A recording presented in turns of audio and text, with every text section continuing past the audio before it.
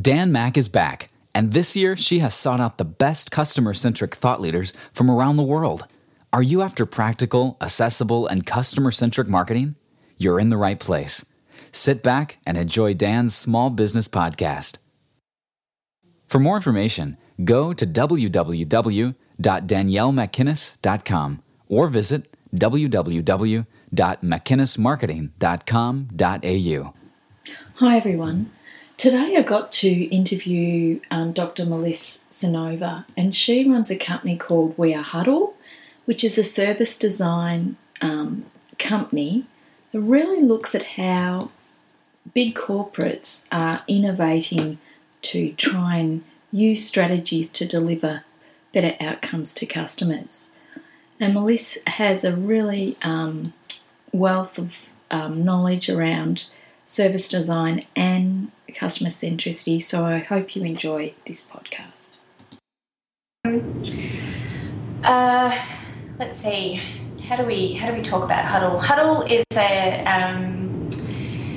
it's a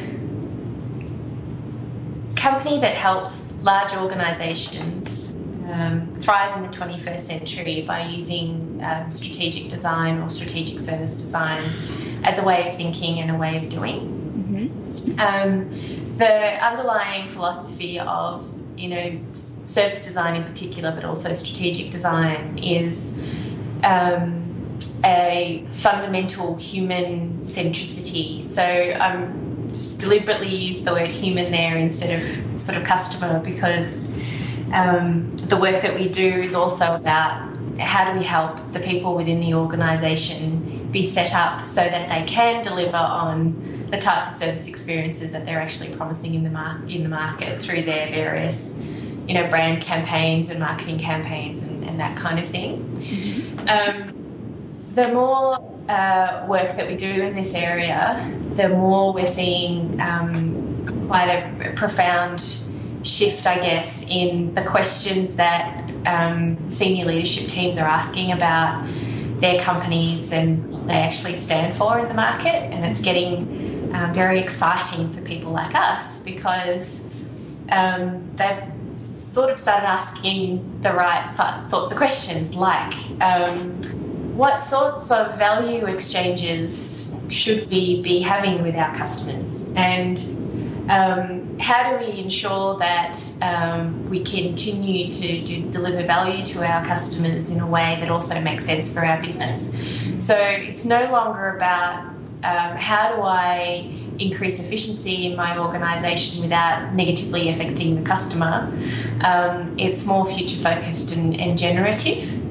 And that's very exciting for a company like ours, because what we feel like we've been put on the earth to do is to help large organisations do meaningful work themselves, and so then they can positively affect humanity, starting with the people, the thousands of people that work for them, and then obviously the millions of customers that they can affect the lives of in even sort of minute ways. And, human centricity plays a massive part in all of that. And design is a really nice framework to get people working from that perspective. So that's kind of, a summary. Yeah, no, that's great. I've been reading a bit in this area, particularly about the customer centricity. But I like how you use human, because I think that then encompasses, the employees. It encompasses all the stakeholders, I guess. Yeah. But I was listening I'm trying to remember, there was an author that wrote Reorganising for Resilience. I don't know if you've heard of that book. But what he was saying is that there's a big difference between people actually wanting to create value and then having the capability to actually do it and deliver on it. And I thought that was really, really valuable, because there is a big difference between talking the talk and actually doing it. And I just wondered what your thoughts were around that. Yeah. So From our perspective, one of the first things that we did when we started, which was about 2009, was we created what's now, it's almost got a life of its own, but it's called the Flipperoo. And it's just I don't have one handy, but it's a communication tool which we use to be able to describe strategic service design the way that we see it, and when we use those terms, what it is that we actually mean by that.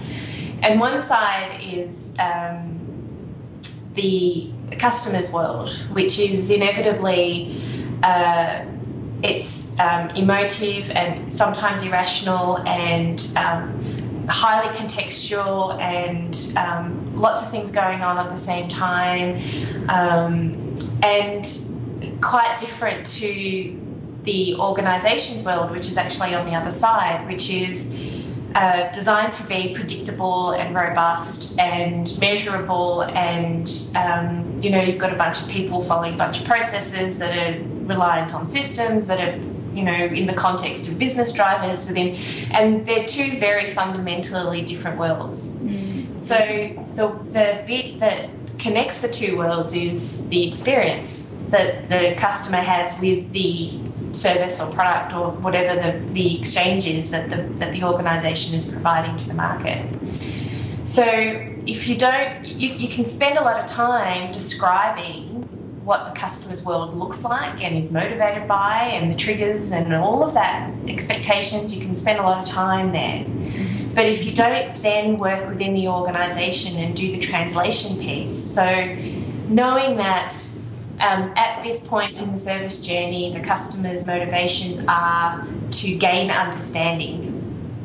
What does that then mean for the people who are on the phones that are reading scripts, that are trying to do their jobs? So it really is that enabling piece internally with the organisation to get them in a place where they can actually deliver upon those experiences that they most of the time actually genuinely, authentically want to be able to deliver. And the things that get in the way of that are those very things that I just spoke about, the processes and the systems and all of that. So, my perspective on service design is really, it is that constant flipping, and we call it an iterative negotiation, where you first start with the customer's world and you gain an understanding of their context. You then bring that context into the organisation and gain an understanding of the organisation's context. Then you bring that back out into the customer's world and saying, working with within these constraints, what then is the type of customer experience that is going to enable you to do what you want to do, and then to bring that back into the organisation and say, what are the things that need to change to be able to enable what it is that we've designed together. And without that, not bridging the bit, which I think is really important. So who are the, I guess you mentioned senior leadership team before, but who are the people that are initiating discussions with you around this sort of change within the organisation? How is it bubbling up? So where we started, I'll give you a bit of a progression. I guess where we've started was it were the people that were in sort of the mid-level parts of the organisation that were either coming from an innovation background or a marketing background or a customer experience background, that were interested in not just designing for a particular interaction in a particular moment, but were more interested in thinking about the whole picture, the end-to-end.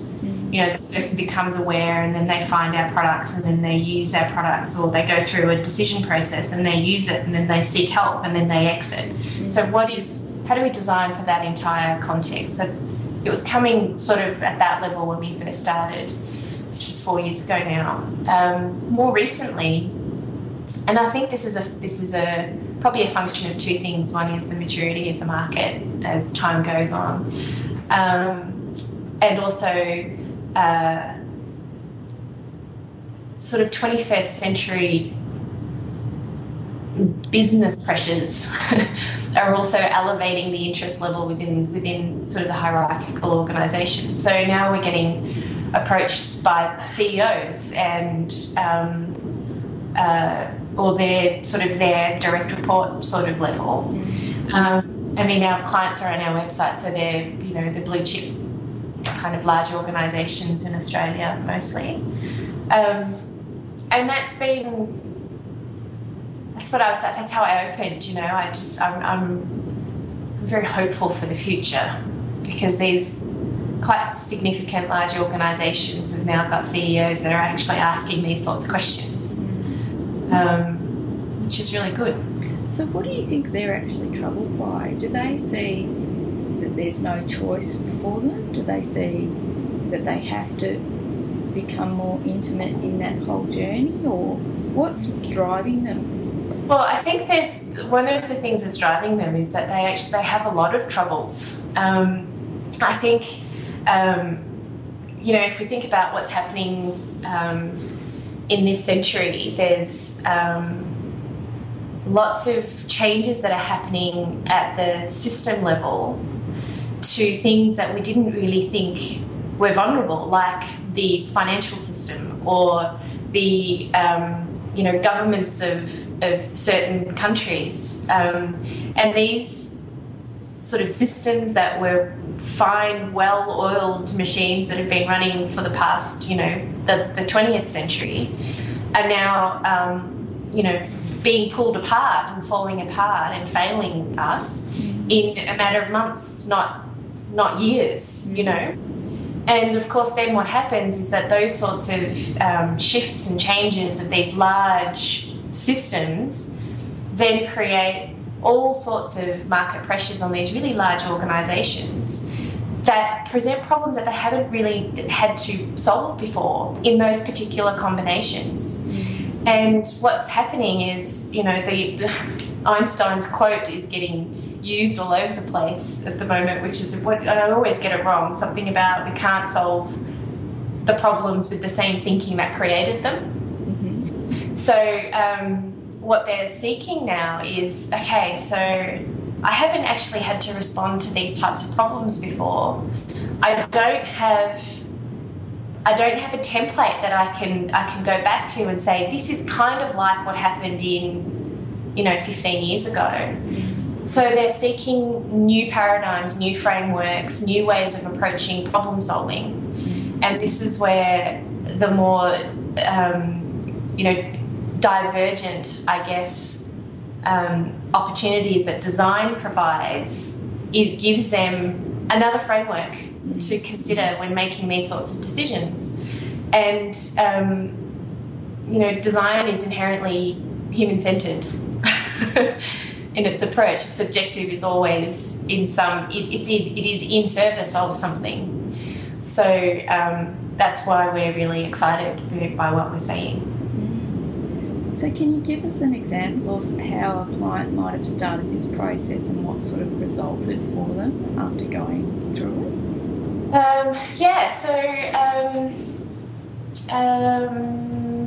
It's always tricky because the work that we do is, I can give an example of a recent project we did in the personal insurance space, where we were approached by the distribution part of the business. So this is the sort of sales conversion, I guess, part of the business. So the customer acquisition. And one of their questions was, we're in the middle of a large-scale, serious IT transformation program, and it's a 3-year program and we're halfway through. And we're consolidating all of our back-end systems. But we are effectively a house of brands that offers different types of personal insurance products to the market. So with the backdrop of IT sort of transformation, which is a consolidation, a simplification effort, how then do we deliberately differentiate our services in the market? So that is an example of a type of question that we might get, that we then, of course, the way that we answered that is we started with the customers. We said, how do you currently experience the service? And what do the steps look like, and how are you interacting with this company over what channels, and how do you pass through those channels, and what's working and what's not working, and all of that kind of research, to then be able to bring that back into the organisation and say, out of all of the research that we've done, this is kind of your core journey, which is actually shared across a lot of your brands. So if you know that, then you know how to effectively simplify your organisation without having a negative impact on your customer base. But then in addition to that, here are the touchpoint patterns, or the unique pathways that people take with certain brands that you know you need to be able to design a way to maintain despite the transformation that's going on. So that insight gave them a customer-centred framework from which they could make strategic decisions about what their service models were. And I can see how that sort of, like you were saying before, they're looking for that template that they haven't got because there's nothing there that they had, and now you're providing that template in some ways. Yes, that's right. Well, that's really interesting. The other thing that I've sort of noticed, and that's really interesting, this IT equation and how that's creating perhaps some distance for companies, and you know that rapid change of social interaction and IT, and the other thing that I'm sort of seeing is nimble,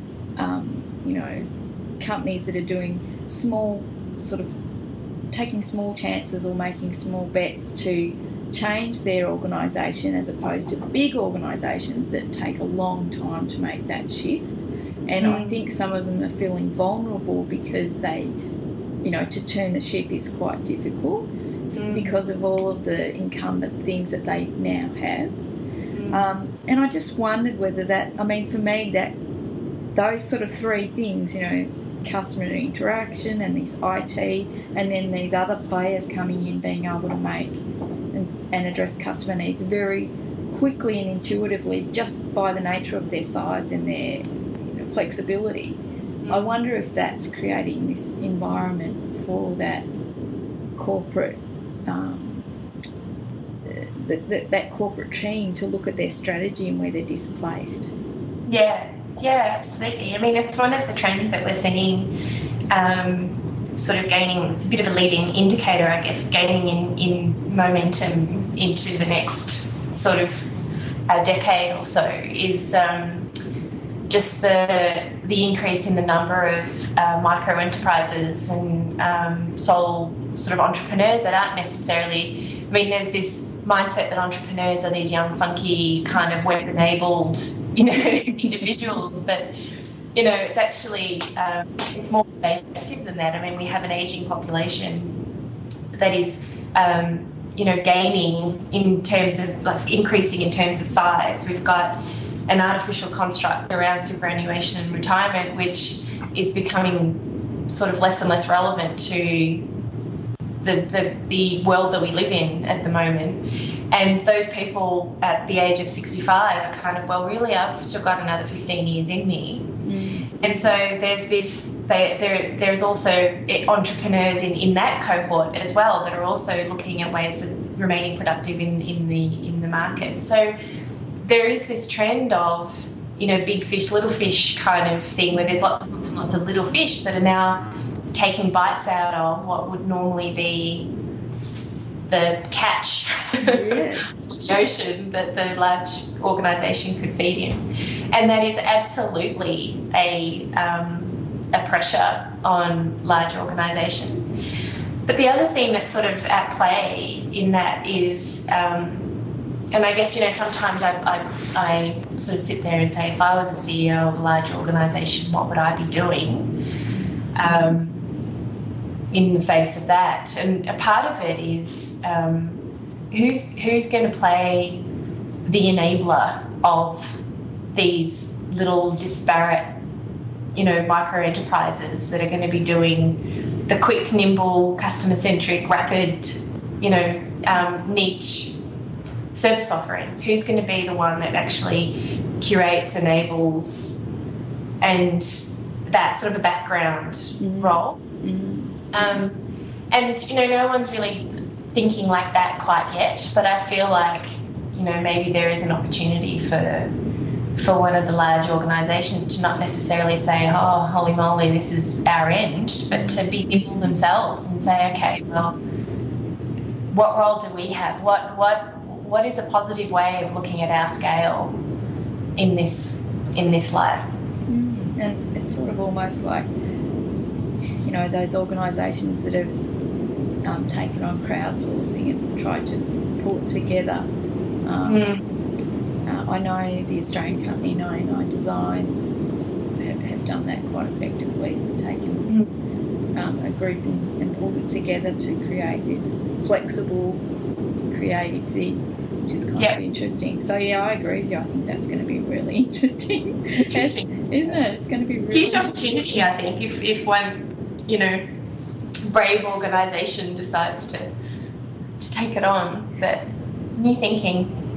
Do you see any of the roles within larger corporations changing in terms of having someone sit and be the customer or play that role inside the organisation in terms of an advocate or, you know, is there any sort of movement to try and get closer to the customer that you're seeing? Yeah, there is absolutely. And the different... you know, the different organisations we work with are at different sort of stages of maturity around customer centricity. So some are still at the, you know, let's have an empty chair at the table of our meetings to ensure that we remember to speak about things from the customer's perspective. Some of that, I would say that was sort of, I don't want to use the word immature, but just beginning their journey, where they need to make explicit symbols to remind themselves to be thinking from that perspective. And then there are others that it is such a part of their natural dialogue that you don't really come across anybody from any part of the organisation that isn't expressing things from the customer's perspective. And that's when things start to get really interesting, because traditionally roles have been carved out in terms of how close they are to the customer versus how far removed they are from the customer, and whose job is it to take care of the customer and whose job is it not to. And there it sort of becomes quite blurry, where we're all part of this organisation which is in service of the customer. So it's kind of everyone's job to be able to connect with the customer's mindset, and then for that to then inform in any way. It could be a small miniature way that it actually affects what you do. You might be, you know, in accounts payable or doing payroll or whatever. The previous belief was, well, why do they need to know about the customer? Well, I guess then it goes back to this higher purpose, like, why do you work for the organisation you work for?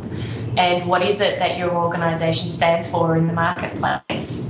And you are a part of that in any small form that you may perform in your job. So we're definitely seeing all in that entire spectrum. I mean, we're even seeing, even before the pull a chair out and this is the customer kind of thinking, people saying, we've got absolutely no idea who our customers are. And I think we need to know who they are. So we get those sorts of, you know, requests as well. But there's definitely, absolutely a trend towards that. It's really interesting, isn't it? Because I wonder whether it comes back to, in terms of their maturity, the culture of the organisation, and whether the senior leadership team have that at their core, and that they've actually developed some, you know, a vision or values or something that centres that organisation around the ownership of that customer journey. I don't know. I'm not sure. I don't know where it sits. Yeah, I think Yeah, well, I feel like there's a few schools of thought with this one. You know, the bottom up versus the top down, and what's more effective in terms of, you know, cultural change or driving strategy or whatever.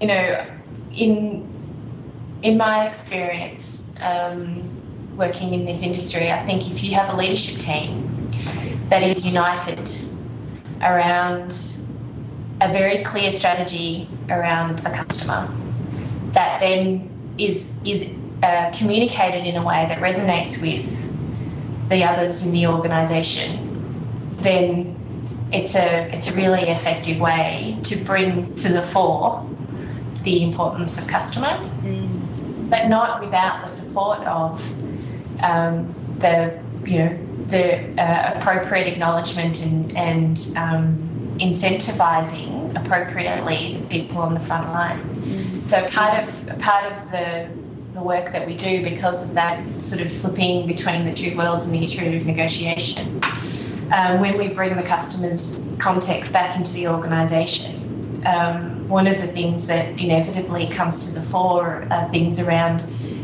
the way that certain channels are incented. So you might have call centres that are incented in a certain way to be able to log sales, and you've got the online channel which is incented in a way that directly opposes that. So you have this, because of the way that the incentives are put in place at the organisation's level, you have these service experiences that play out in the market that are awful.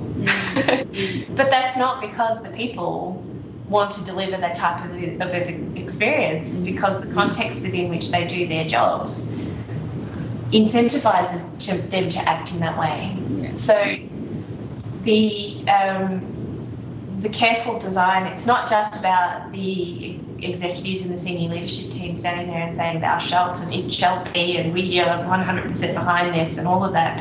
It's not just about that. It's also about, you know, walking the talk and saying, okay, we are putting the customer at the front of our minds, and we are shifting our culture to be in service of the customer.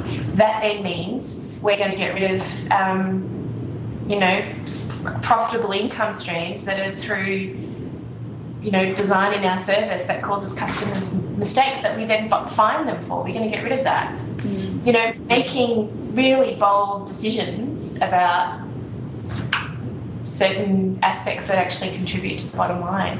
And that takes courage. It takes humility, and these are the sorts of things that we're just beginning to see exist, which is lovely. Yeah, it is. It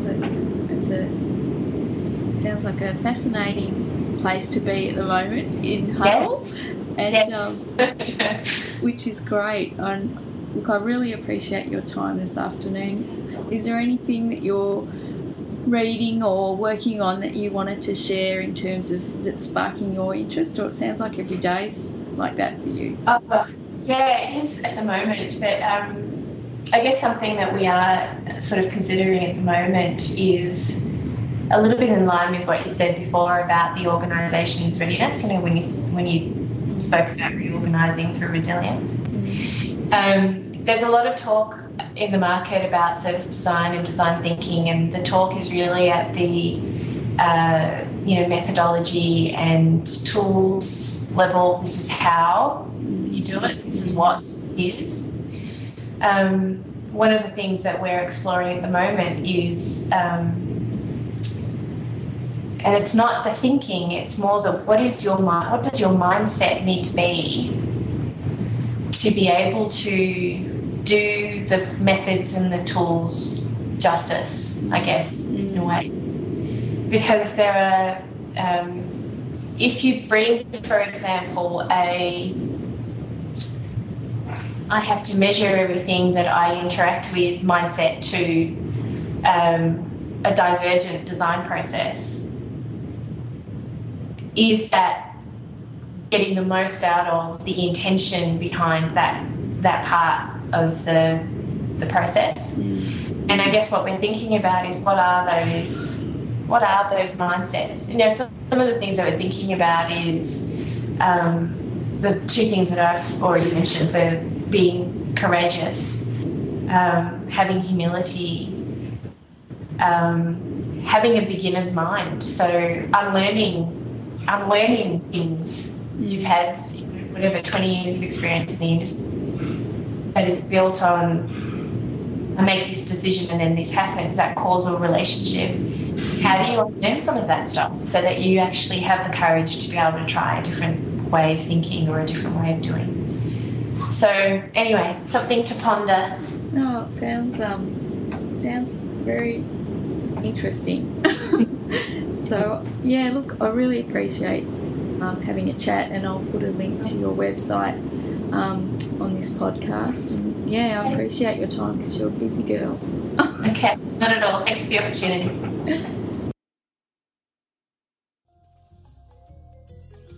Hey, thanks for taking the time out of your busy day to listen to this podcast. For more great marketing tips, go to Dan's blog at www.daniellemcginnis.com and sign up for her marketing tips, or visit her website at www.mcginnismarketing.com.au. Catch you next time.